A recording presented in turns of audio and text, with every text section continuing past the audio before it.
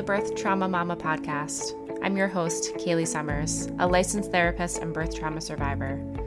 This is a space where we talk about what it means to experience trauma during a time that we expected to be one of the best of our lives. The stuff is dark and it's messy, but we're here to shine a light on it. We're here to hold your hand as you walk through the darkness. We're here to show you that the light exists, and we're going to help you find it. So wherever you are, take a deep breath, settle in, and let's do this. Welcome back to the Birth Trauma Mama podcast. Today, I have the pleasure of speaking with Jenna Overball, who is a licensed professional counselor based in Wisconsin and specializes in obsessive compulsive disorder. Jenna has been working with those who experience OCD and anxiety for the past 15 years.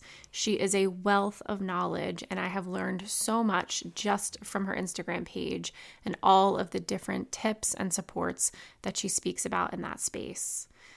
I am really excited for you all to listen to this episode because I learned so much. I am hopeful that you will learn so much and also feel less alone if you're having some of these same feelings and experiences. Jenna shares all about her opinion on OCD and anxiety and evidence-based treatment. And she also shares her own personal experience with postpartum OCD and what that looked like and how difficult it was for even her as an expert in the field to get the appropriate care. So let's go ahead and dive into today's episode with Jenna Overball. Hi, Jenna. I am so excited to have you here today talking about all things OCD is how I like to put it. Yes, all the things. Yeah. There's so many people in my community who have questions about this, and I think there's been so much more conversation around intrusive thoughts and what that means versus things like psychosis, and there's just so much more in the news and the media lately, and a lot of questions about it. Fair enough. Yeah, absolutely. Yeah, happy to get into all of the things. And I know, people might be listening to this far off into the future, but just recently we're in the news era of like Lindsay Clancy. I know you've probably had some women talk to you about that. That was a really triggering story that happened here in the US. So I think it's bringing to light some good conversation, but obviously very difficult for women to deal with. So let's dive in. Absolutely. Yeah. So to start off with, Jenna, can you tell us just a little bit more about yourself, how you got into this particular part of the field and sort of what that has looked like for you? Yeah, well, I've been working with people who have OCD and anxiety since 2008. So I could do the math. It's just so much easier to say just forever. Say 2008, forever. It's forever. And it really started because I knew from a really early age that I was an anxious person, that even in kindergarten, I feel like I had this anxious entity, kind of like a dark cloud, just trying to ruin things. And at the same time, though, I always got very competitive with it, even again, from a very early age, like in kindergarten. I remember very vividly, we were playing like this Heads Up 7-Up game. Again, probably dating myself horrifically, but I just remember being so nervous, like, oh my gosh, like what if I, pick the wrong person, or like I touch them wrong and they think I'm weird. And I was like, well, I'm just going to go and like pick the scariest person. Or I went to a new school, my family moved, and I was like, oh my gosh, who am I going to sit with at lunch? It's like, well, I'm going to sit with the scariest person. Yeah. So there was always this element to me that knew early on that I did not want that to win. Like my reaction to it was never to retreat. It was always to just keep going and like go into the fire. And that was my way of being until I went to college. I knew I wanted to be a therapist, but I didn't want to be like what most people think of as a therapist. Like, let's talk about the past. Let's talk about your childhood. Here's a tissue, like emotions and just like heavy emotion. I wanted to do things. I wanted to almost be more of like a coach, but at the time that wasn't a thing. And so when in my intro to psychology course, we actually learned, luckily enough, we learned about obsessive compulsive disorder. We learned about anxiety disorders, trauma, and I learned about exposure and response prevention, which is, we can get into it later, but essentially it's exactly that, right? Like it's exposing yourself to anxiety provoking situations, going into the fire, and essentially, not letting fear make the decisions for you. And I just loved that. That was like, it's in my bones. I want to do this. So literally since 2008, every research paper, every internship, every opportunity, it had to be about OCD. It had to be about anxiety or exposure and response prevention. And so eventually went on to grad school to study it more and become more specialized. I worked at Johns Hopkins Hospital in the OCD and anxiety recovery unit with kids and adolescents. I went on to work at Rogers Memorial Hospital, which is the one of very, very few in the whole entire world, an OCD and anxiety residential recovery unit with some of the most debilitating cases of OCD and anxiety in the world. And since then, I've kind of been on my own, doing my own thing. I really went, especially when COVID hit, just like went hard into social media and education, advocacy, trying really hard to make these skills and these concepts more accessible to people. And it really took off from there. But I feel like I became much more intimate in a way that I never wanted to be with OCD and anxiety and intrusive thoughts when I had my son. He's now 5. He just turned 5 on Valentine's Day. But back in 2018, I really, really struggled with harm intrusive thoughts and sexual intrusive thoughts. And it was just terrible. It was awful. And my heart really breaks for new parents out there who don't have the context that I had. Like, I always knew what it was that I was struggling with because I had at that time 10 years of experience under my belt. And so I never had, thank God, like I never had the experience of like, oh my gosh, what's wrong with me? Like, I always knew what was wrong with me. It just was it was already so debilitating to me as it was, like, to imagine the added level of debilitation that could be this condition in addition to not knowing what it was. I honestly, like, I don't know how women make it out alive. And we know that some women don't. OCD is one of the top 3 causes of maternal death and suicide. And so it's debilitating. It's awful. And I think a lot of that does stem from not knowing what it is and suffering in silence. And so, if someone out there can hear a little bit more about it and realize that they're not crazy, that they're not broken, and that they're not the only one out there with these thoughts. And I think it can make a really big difference. Yeah. Thank you so much for sharing all that. You obviously have done so much work in this area, and I love your Instagram. I have learned so much from your Instagram just from perusing. And I think the point that you bring up too about OCD is there is this piece of it, especially in postpartum, where, again, we're not going to compare disorders here, but just sort of the depression and anxiety, like there's sadness and there's anxiety and there's sort of that hyper arousal. And we're kind of familiar with these feelings. And when OCD comes into the picture, I think it can be so jarring if you've never experienced these types of intrusive thoughts before. And there's that crazy making, that I'm going crazy feeling, right, that might feel a little different than something like a depression, anxiety. Again, not better or worse, but just really jarring is, for lack of a better word. Well, that's jarring is such a great way to describe it. There's a lot of like discussion in my field and in the OCD and anxiety field about like, what are the differences between OCD and anxiety, right? Because OCD used to be an anxiety disorder in the DSM. It now no longer is, which not many of us agree with that decision, but that's a different conversation. But like, for the most part, they really do function very similarly, right? Like in generalized anxiety disorder, we're talking about safety behaviors. In OCD, we're talking about rituals or compulsions, but they really serve the same exact purpose, right? They serve the purpose of reducing anxiety, but it's just temporary and it makes you feel worse over time. But a lot of people, Sally Winston, PhD, she's incredible. She's a world-renowned expert in the field of OCD. She, I believe, coined the term like OCD light to describe generalized anxiety disorder. And I think that's, pretty close, like to my own experience. I can't obviously speak for everybody, but, that's kind of one way that we do describe it, more superficially to people, is that, imagine anxiety. But imagine anxiety almost as like the rolling thunder in the background, right? Like it's not necessarily immediately threatening. It's always kind of there, but it's kind of like this doom feeling, but it's not really like there. It's not immediately threatening. You can kind of carry on with your day, but there's something off, right? Like there's something in the background, this rolling thunder. Whereas OCD to me is like that clap of lightning. Like it is there and it's fierce and it's threatening, right? Like, and it just jars you and it wakes you up. Like that to me is the difference. And it's obviously so personal to the person, but that's been the best way that I could kind of describe it, is that I've always been an anxious person. Like I've carried that with me, and that largely didn't get in the way of my functioning. But when I had my first intrusive thought of my son, it was completely on a different level. Like it was like, and a lot of people who have OCD can actually, not always, but they can bring it back to like the moment that their brain broke.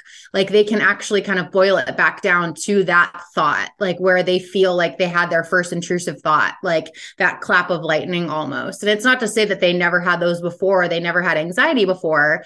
They were obviously very vulnerable to that. But that this experience of intrusive thoughts, it can just feel so much more threatening and so much more sudden.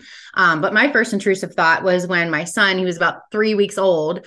He was just a cute little infant, like so vulnerable, so like fragile, right? So cute and just loving every single thing about him. I was putting socks on him and I had the intrusive thought, like, what if I snapped his ankles? And then I had this like secondary thought, which is very common in OCD, that, oh my gosh, like what if I actually did that and I liked it? Like, what if there was something about me that actually would want to do that? Yeah. Like, would I ever lose control and do something like that? And from that moment on, like I backed my hands away and I was like, like I'm not doing that. I don't want anything to do with that experience. Like I never want to have that thought again. And I backed away and I wasn't putting socks on him. And of course, then like as fear does, it generalizes and it snowballs. And so eventually I wasn't able to put pants on him. I wasn't able to put shirts on him, change his diaper. And by the end of my maternity leave, at the end of 3 months, like I was not able to be alone with him. It was hard for my husband to even like go into the next room to the bathroom to go pee. Like it would, like my heart would sink. Because it was so difficult to be alone with him. Like, oh my gosh, like what if something terrible happens in the 30 seconds that it takes my husband to pee? And it's crazy to like in 3 months, right? Like it went from this one decision to not change his socks because of this thought. And then all this, like it's like a wildfire. It spreads and it spreads and it spreads. And it's really, really awful. Yeah, it absolutely is. And thank you for sharing that piece of your story, because I think there are so many people who can relate to that when they feel that moment of that first intrusive thought and the way that they see it snowball. Of course, all stories and all experiences differ, but I have heard very similar events from others in my community who have had those experiences. And research actually shows up to, I know what really frustrates me when we look up like postpartum OCD, right? Mm-hmm.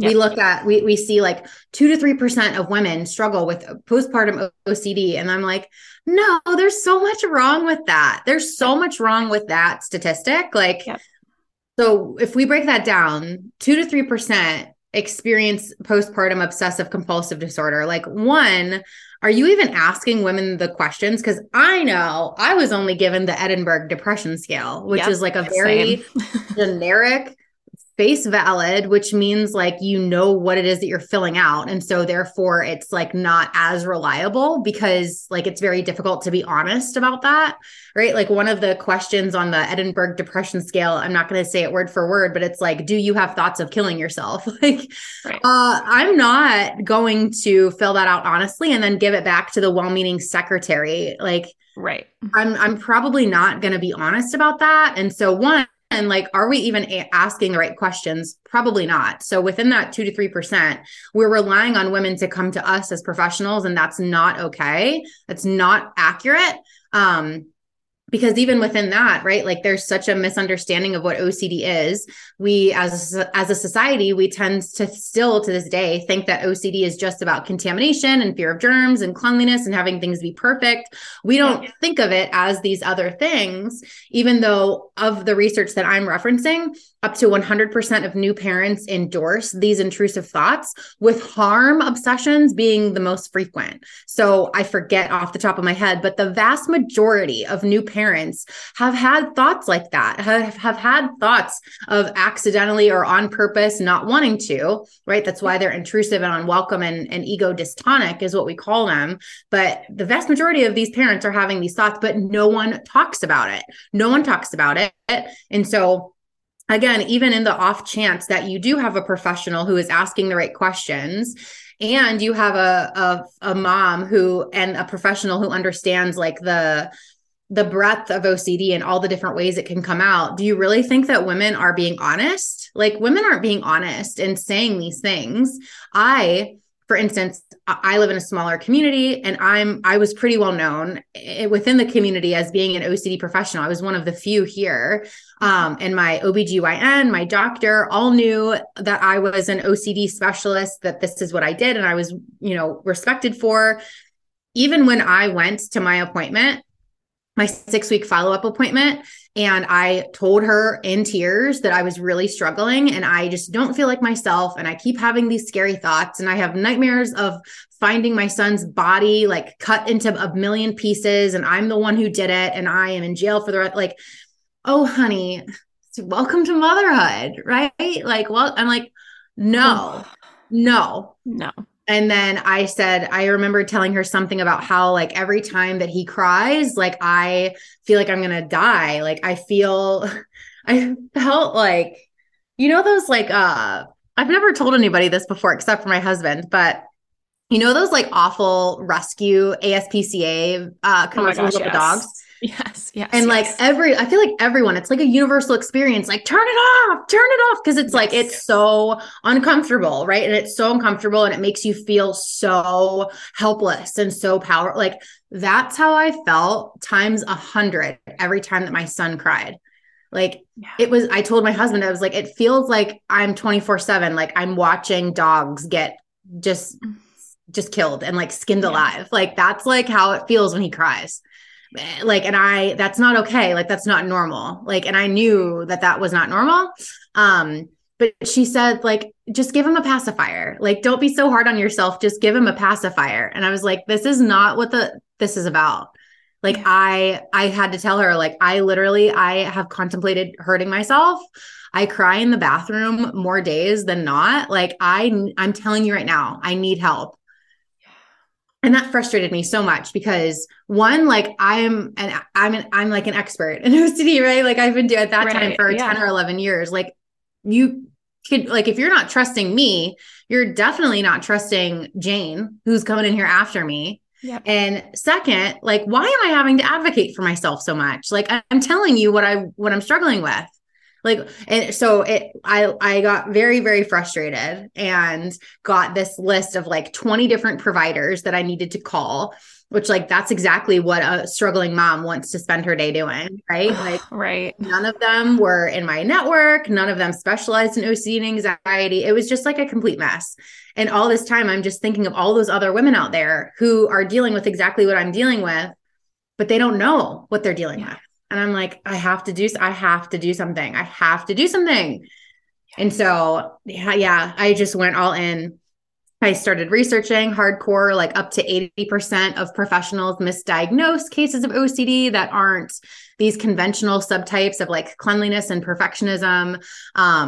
30% of the time, professionals will misdiagnose women with these scary thoughts as having psychosis, when in reality, they just have obsessive compulsive disorder. And that has significant ramifications. Like, yes, it does.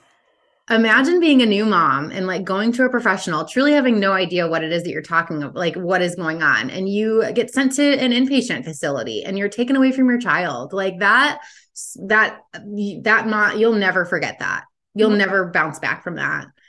So it's terrible. And especially when OCD is one of the most treatable conditions. As debilitating as it is one of the most treatable conditions, and exposure and response prevention, or treatment for it, is more effective for OCD and anxiety than any other treatment for any other disorder. And so it's like the treatment isn't the problem. Like, and especially now with like virtual options and all of the online resources, like accessibility is less and less of an option.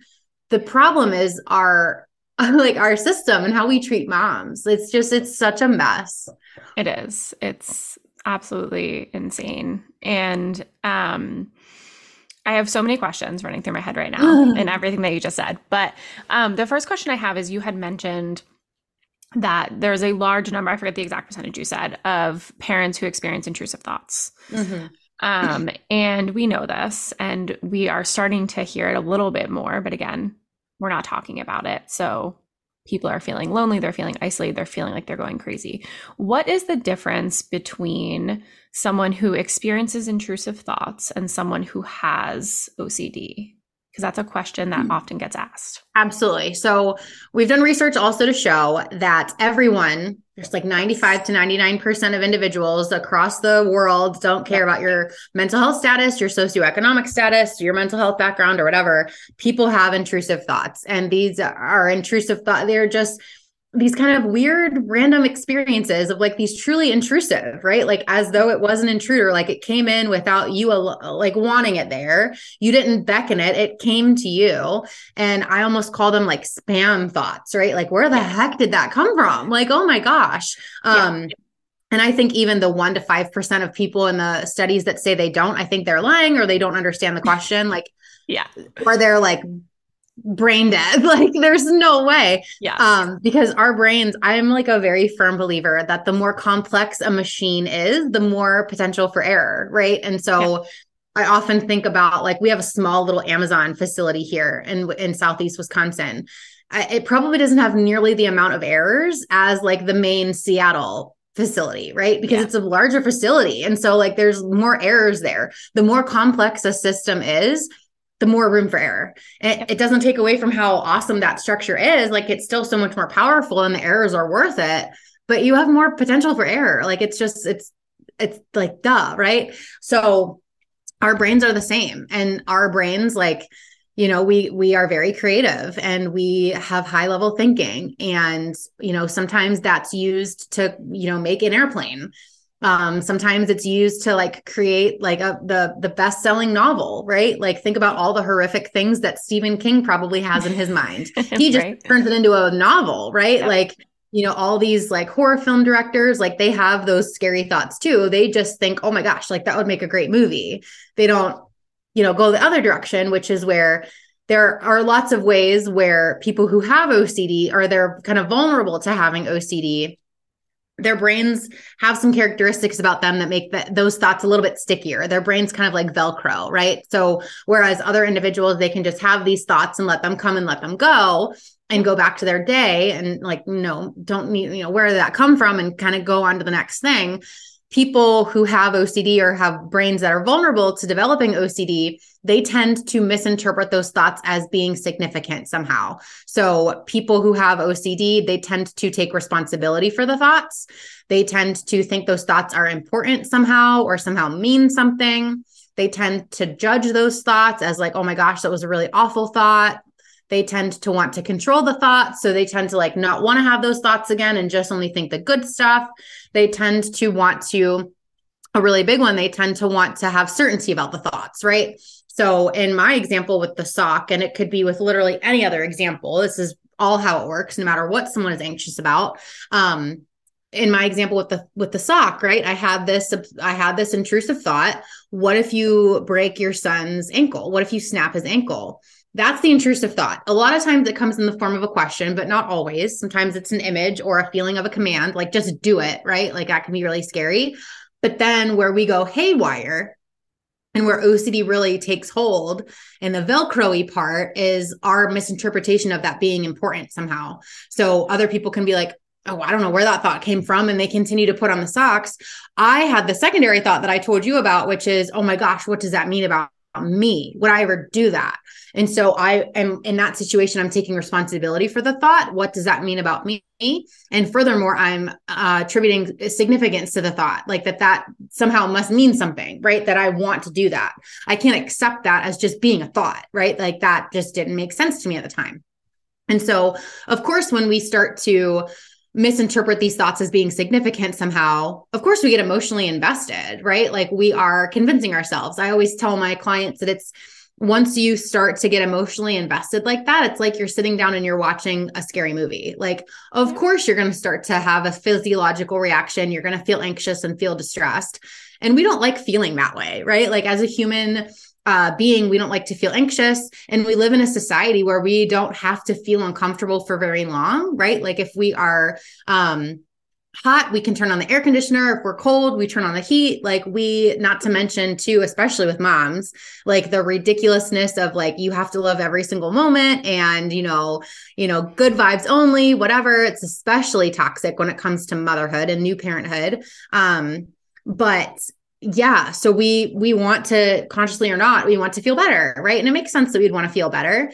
So we do something, whether that's a behavioral act or a mental thing, right? Because these things can be more mental too and non-observable. But we would call those things a compulsion or a ritual. Those are synonymous. So the point of a compulsion and the function of a compulsion is to reduce or negate the anxiety that you feel from an obsession. So in that situation, to feel better from my obsession, what if I snapped my son's ankles? I backed away, right? I backed away and I avoided, and I, just straight up avoided. I didn't want any part of it. And so in the moment, that helped me, right? That made me feel better. It was an averse, I was averse to that feeling of anxiety and to that thought. It got me out of that situation. So I had that like feeling of relief come over me, like, oh, okay, I don't have to feel that anymore. Good. But what people don't realize is that every time they do a compulsion like that, they actually give credibility to that initial obsession. And so by doing a ritual, you give credibility to that fear. So my backing away from my son at that point with the socks, consciously or not, whether you're aware of it or not, by doing that, you are giving your brain the message that good thing you didn't, put socks on your son. Otherwise you could have snapped, right? It's kind of, your brain kind of gets this message of like, well, that must have been important because otherwise you wouldn't have acted as though it was, right? Like, yeah. It must have warranted a response because you responded, right? And so, of course, I'm going to be in that situation again. I'm going to have to or be asked to put socks on my son.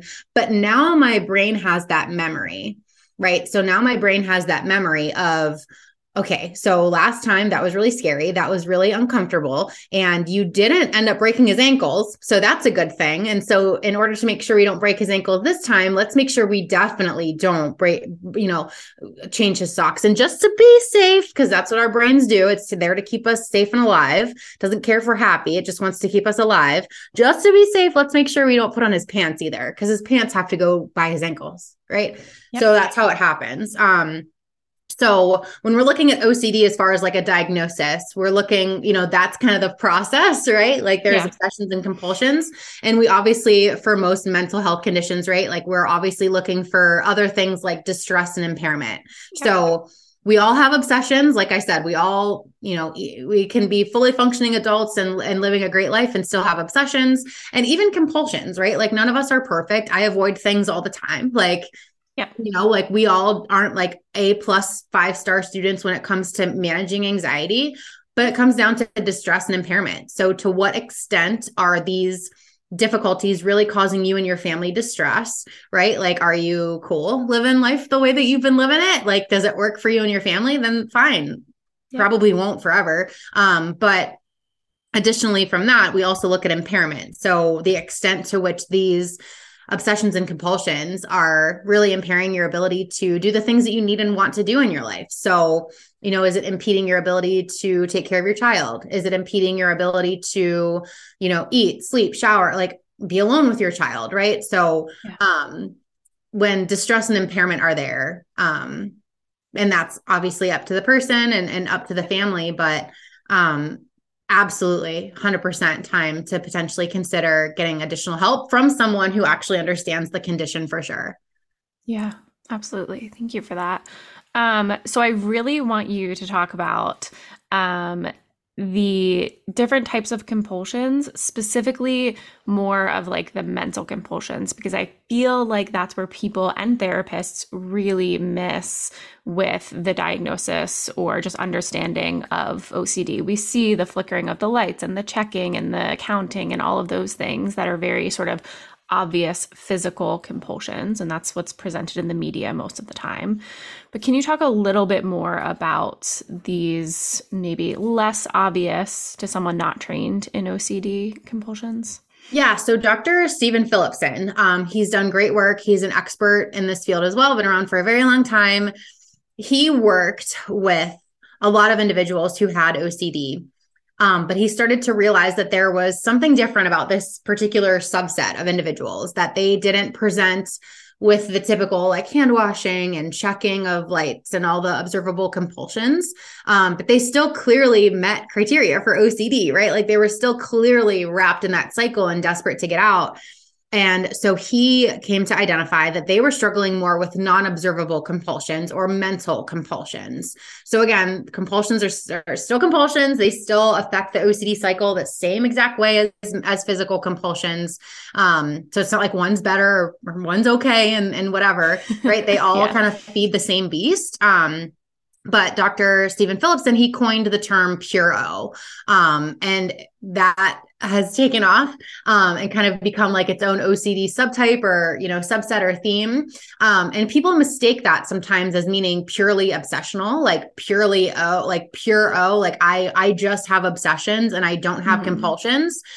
That literally doesn't exist. There would be no obsessions if you were not doing compulsions. I always think of it like a telemarketer, right? Like a telemarketer, especially like the same one over and over again, like maybe they'll keep calling, but if you're literally having the same telemarketer call you like 30 times a day, it's probably because you have picked up at least a couple of times, right? Like it's a great metaphor. I love that one. Like there's something that you're doing, even if it's as subtle as avoidance or worrying or ruminating, right? Or like trying to logic your way out of the thoughts. So, if you're struggling with obsessions and you're doing something, you're not practicing acceptance, you are avoiding, you are doing something. So like pure O does not exist. There are always compulsions. You just have to be you just have to be a good detective and figure out what it is that they're doing so that we can reduce that and resist that. But so some really common mental compulsions, and they're sneaky as heck, but recognizing that they do exist. I think everybody probably does mental compulsions, but it's really anything that someone would do to try to make themselves feel better about an obsession. So really understanding and asking your clients or asking yourself, like, when I have that trigger, what do I do or what do I try to tell myself? What are the thoughts that I'm having to try to feel better about that, right? So really common one is ruminating. Dr. Michael Greenberg is a really great expert when it comes to the concept of ruminating in OCD. He's actually focusing on like rumination focused or rumination centered exposure and response prevention or treatment for OCD. So where rumination is like the focus of the treatments. So Dr. Michael Greenberg is incredible. Like he has wonderful podcasts, wonderful resources on his website, but he defines rumination as any mental engaging with a thought. I think that's really broad, right? Like that could literally mean so many different things. So if that helps you, like any mental engaging with a thought, that's fine. Call it rumination. I tend to like to be a little bit more precise. So I call rumination like any way that you're trying to answer OCD's questions, right? So what if I snapped my son's ankles? Well, would I ever actually do something like that? No. I mean, I don't think that I would ever do anything like that. I've never heard a fly before. That really freaks me out. I don't think that I would do anything like that. But what if I did? Like, and you can imagine, right? Like you can go down that like mental rabbit hole of trying to figure something out. And so that's how I define rumination, like trying to figure something out, almost this like analytical process. But there are also kind of more specified ways that people might engage in mental compulsions, mentally reviewing. I think of that as like trying to go back and like replay something that has happened. A good example of this is as I got really, really, in the trenches, I started to have other obsessions. Like, what if I accidentally left my son somewhere? I was so sleep deprived. Like I started to have doubts, like, I think I put him in the car, but like, am I so sleep deprived that I made that up? Like, did I hallucinate that?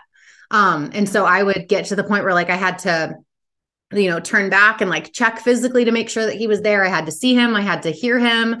It got to the point where I was like, I was getting off of the highway on the side of the highway and like physically taking him out of his car seat. Was that you who posted that the other day? That I was like, Oh, and then so many people were like, oh my God, I've done the same exact thing. I've done the same. It went viral on TikTok. Yeah, that's what I thought. Yeah. It went viral on TikTok, which is crazy. Like that so many people freaking do that. Yes.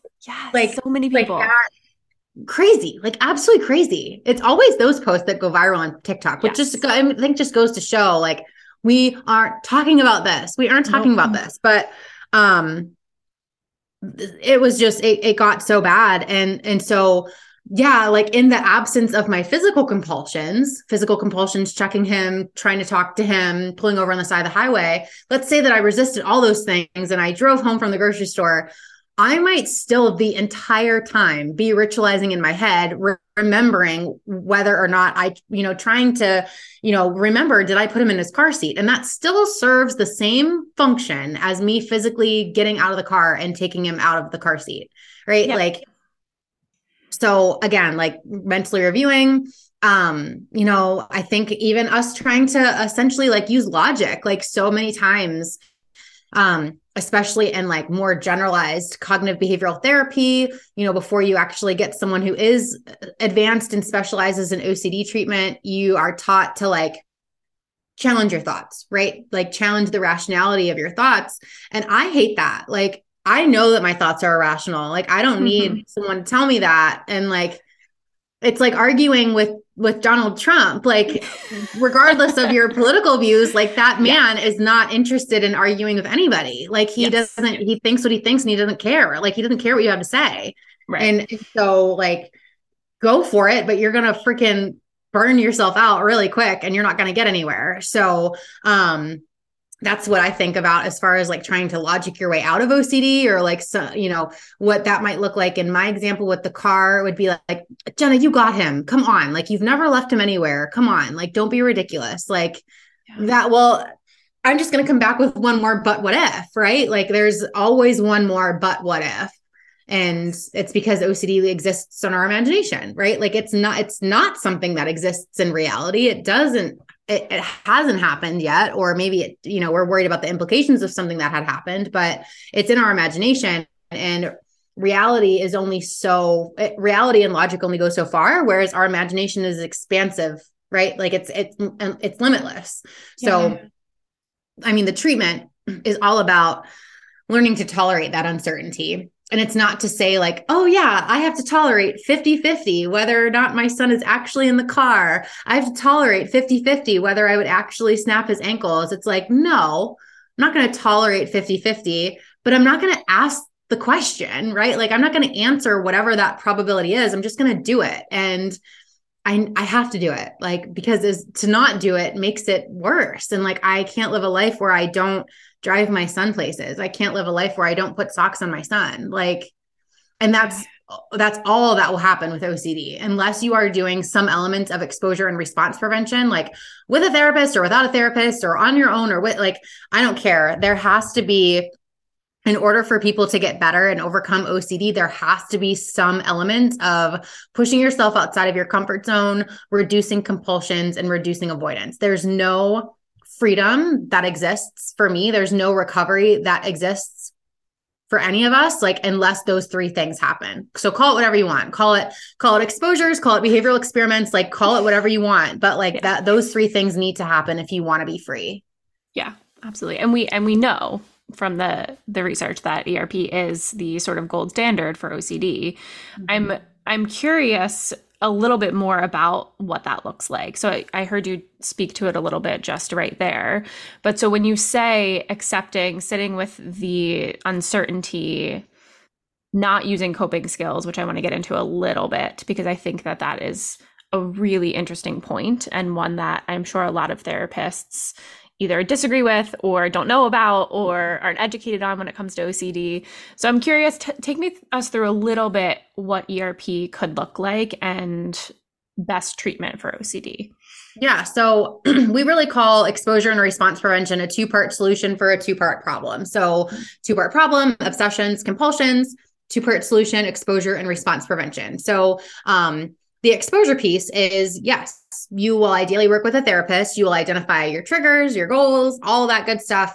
And you'll identify things that are challenging but manageable for you to do. You'll identify together ideas of exposures. So exposures are these anxiety-provoking situations that you are currently either not doing or doing, but ritualizing your way through, right? So exposures for me were to like drive around the block with my son, and then to drive, like to the next town over on back roads, and then to drive on a highway, and then,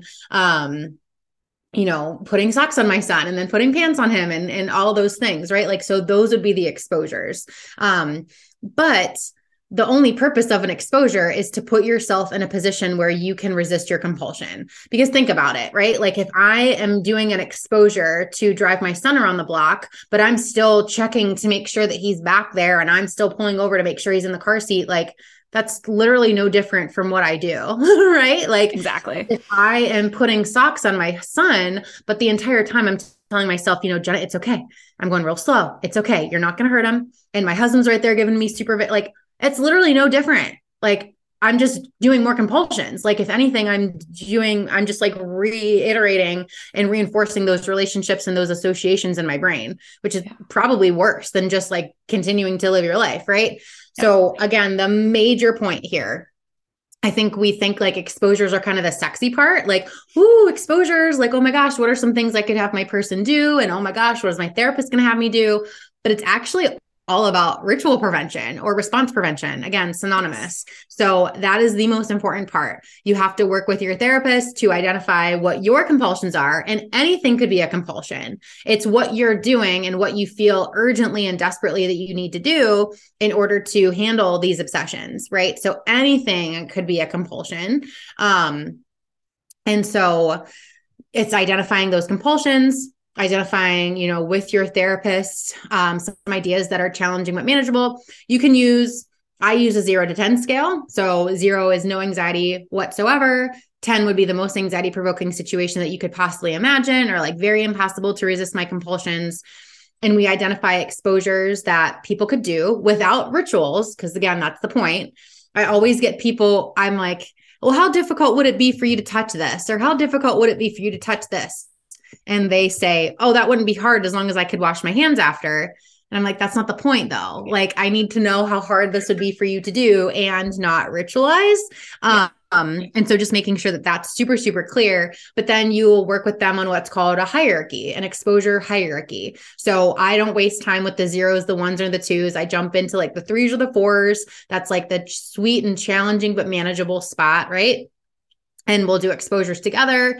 The point is to do an exposure, allow yourself to feel uncomfortable and kind of poke the bear, and then not run away from the bear, right? Like to show that this is actually not a bear, that this is you putting socks on your son. And there's a lot of different ways that it works.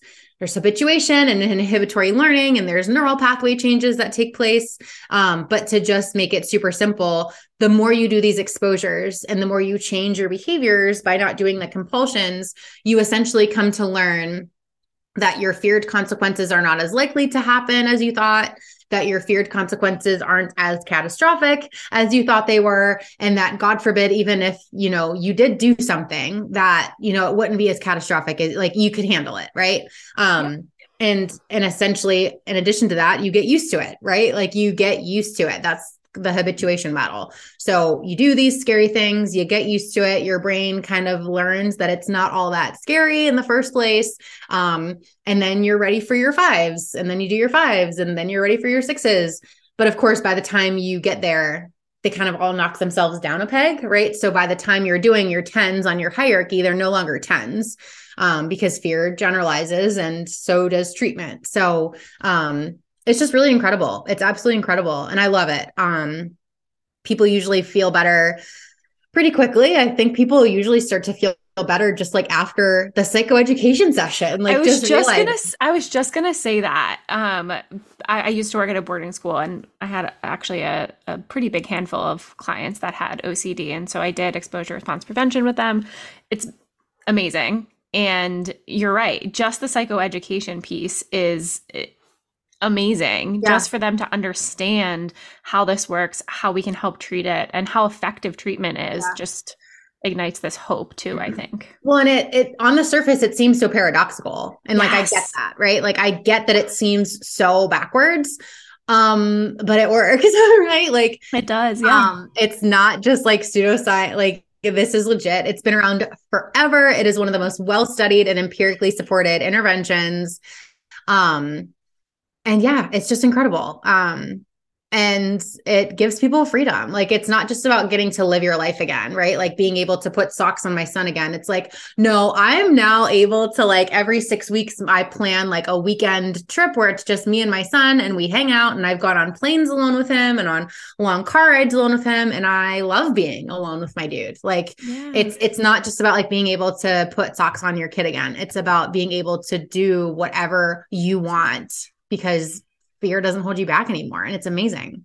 Yeah, I love that. I'm wondering, well, I guess I want to make the point and then hear from you too, that it's not just that exposure response prevention is like a treatment that's really great for OCD, and you can also do all of these other things. I think this is really important because I think that is the case for a lot of the mental health conditions that we look at. There are sort of a variety of options that can be helpful. I'm thinking specifically of PTSD and a few different approaches to that.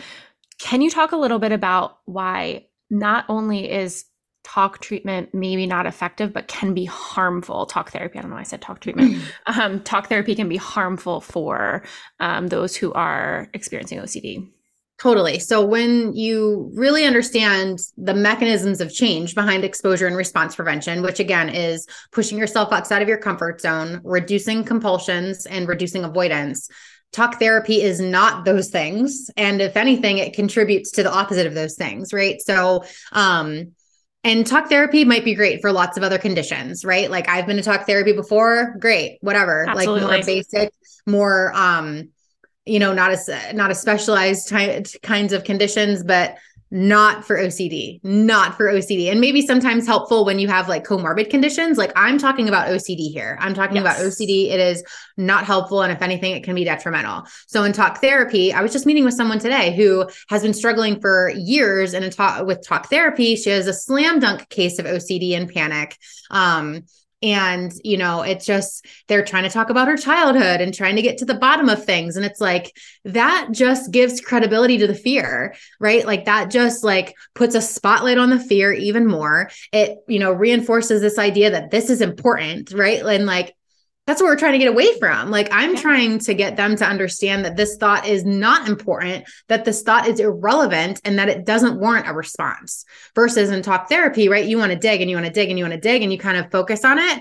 And it's not to say that like, if someone comes to me and like, they really want to talk about something and they think that something is relevant from their past, like, of course, I'm going to grant you that. Like, you're a person and I'm a person and I'm here for you. And I will make those therapeutic decisions in the moment. And I believe it benefits you, like in the totality of the circumstances. But I'm also not going to allow talking about childhood and talking lead us to nowhere. And I'm not going to let it become a distraction from what it is that we need to do. So you can imagine these exposures and relinquishing these compulsions that have arbitrarily and not actually given these people relief long-term, right? Like, just continuing to talk about the problem does not solve the problem, right? Like, I think a lot of times talk therapy can turn into verbal rumination, where you're just trying to focus on the problem. You're focusing on the problem. You're like cyclically thinking and talking about the problem, but you're not actually focused on a solution, right? Like, problem solving to me is we talk about a solution. We like brainstorm ideas and we actually like put those ideas to paper, and we do trial and error, and we try one of those things and we go out and we actively do that. That's not just sitting and talking about it.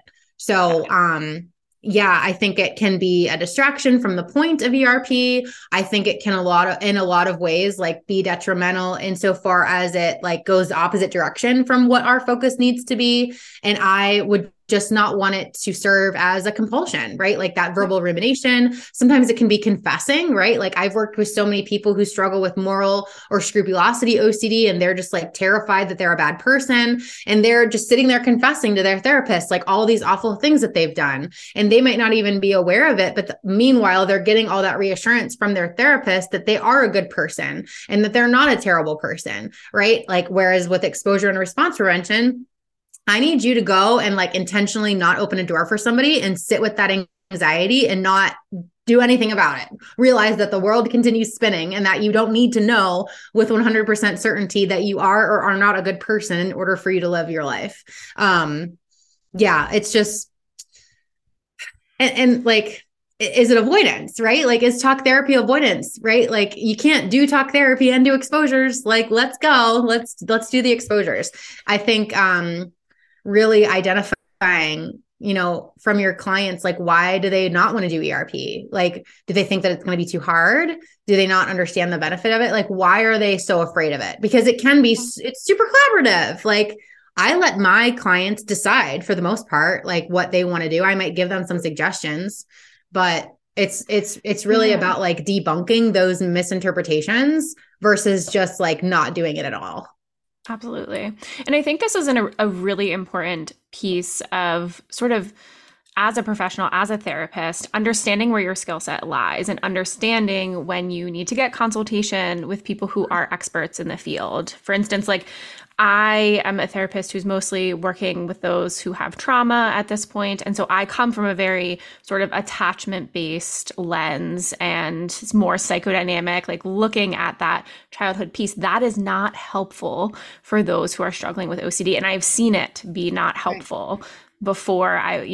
Back in my earlier days, I have seen not realizing that someone had OCD and talking and watching us go in circles and circles and circles. Yeah. Until, of course, realizing something else was going on and understanding the value of this treatment. And so I just want to bring up that point. Like, I think it's so important for us to always continue learning and really understanding where our skill set is and where we need to get some more training and understanding around these. Yeah. I wish our grad school training was more like that. Maybe it's more like that now, but I don't think so. I'm not that far. I'm like 10 years out, and it wasn't. Yeah. If it wasn't for me, like actively seeking out my own like additional training, I would probably be doing talk therapy too. And like thinking that was okay. Right. Like, yeah, of course. Yeah. Like, I'm all about evidence-based treatments. But with that, as part of like the evidence-based treatment model, there's like three bubbles.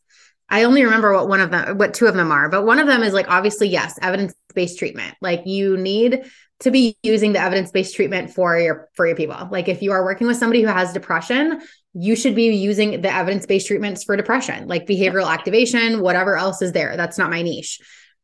But you also like need to take into context, like, the person, right? Like, of course, there's no rule book. Like, everything that I've said here today, like, I'm sure I would work with somebody who there's an exception to that. Like, that's like part of the beauty and creativity, but also like the hard part of being a clinician, right? Is that like, you have to, like, for the most part, we use these evidence-based treatments, but like, if someone comes to me and like, it's their deceased father's passing, and like, we were working on exposure, and like, she just wants a day where like she cries and feels all the feels, like, I'm going to give her that. Like, that feels right to me. Like, we're all, the goal is to operate from a client-centered lens, no matter what, evidence-based treatment we're using. We're not robots. We're not saying, you are prescribed ERP and that is all we will do ever. We're always, of course, wanting to meet the client where they're at, and it's their lived experience, and they're the expert on their own life and what they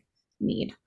Totally. As we wind down, is there anything that you feel like you would like to tell listeners who maybe are concerned about struggling with OCD, or just intrusive thoughts in general? Like, what would you suggest for them to do first?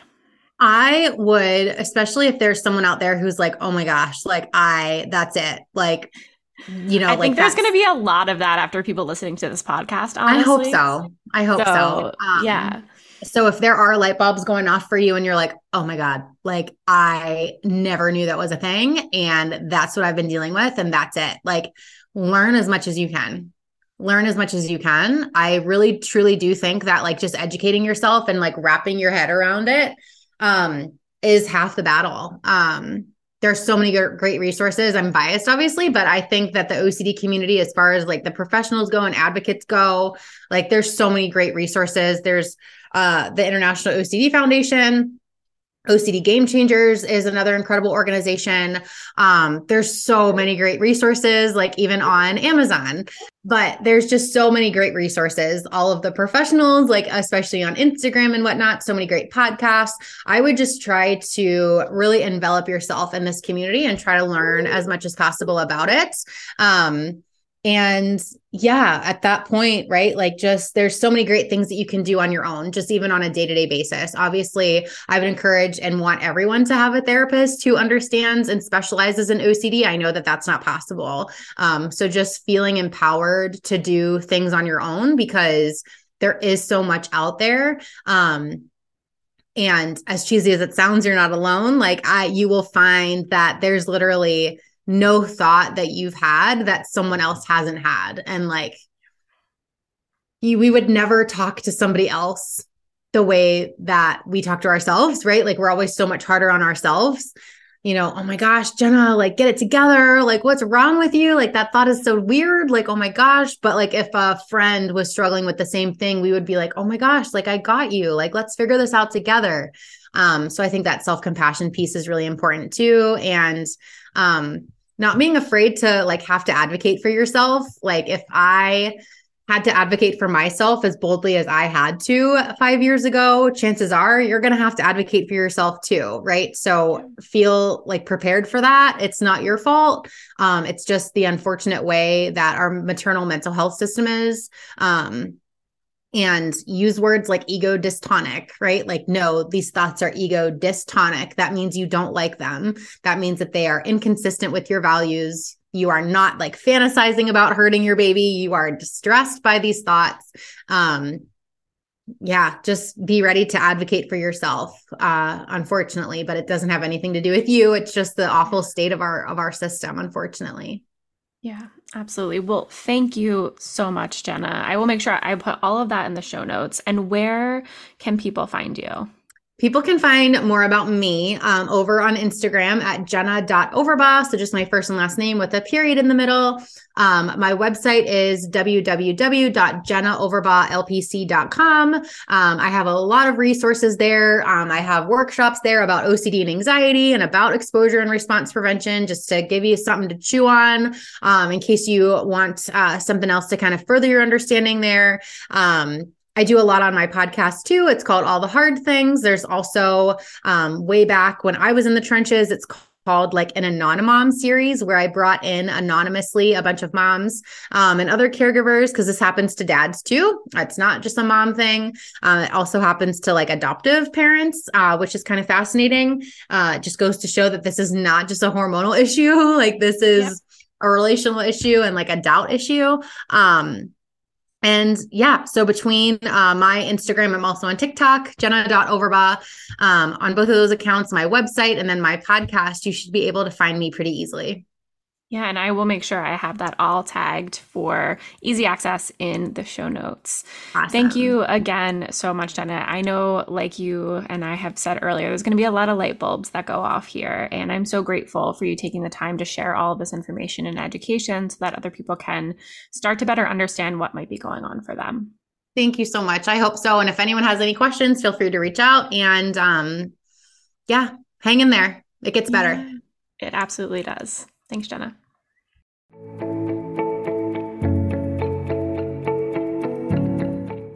If you enjoyed this episode, don't forget to hit that subscribe button and please leave us a review so that other people can find this podcast and hopefully get the support and the validation that they're looking for.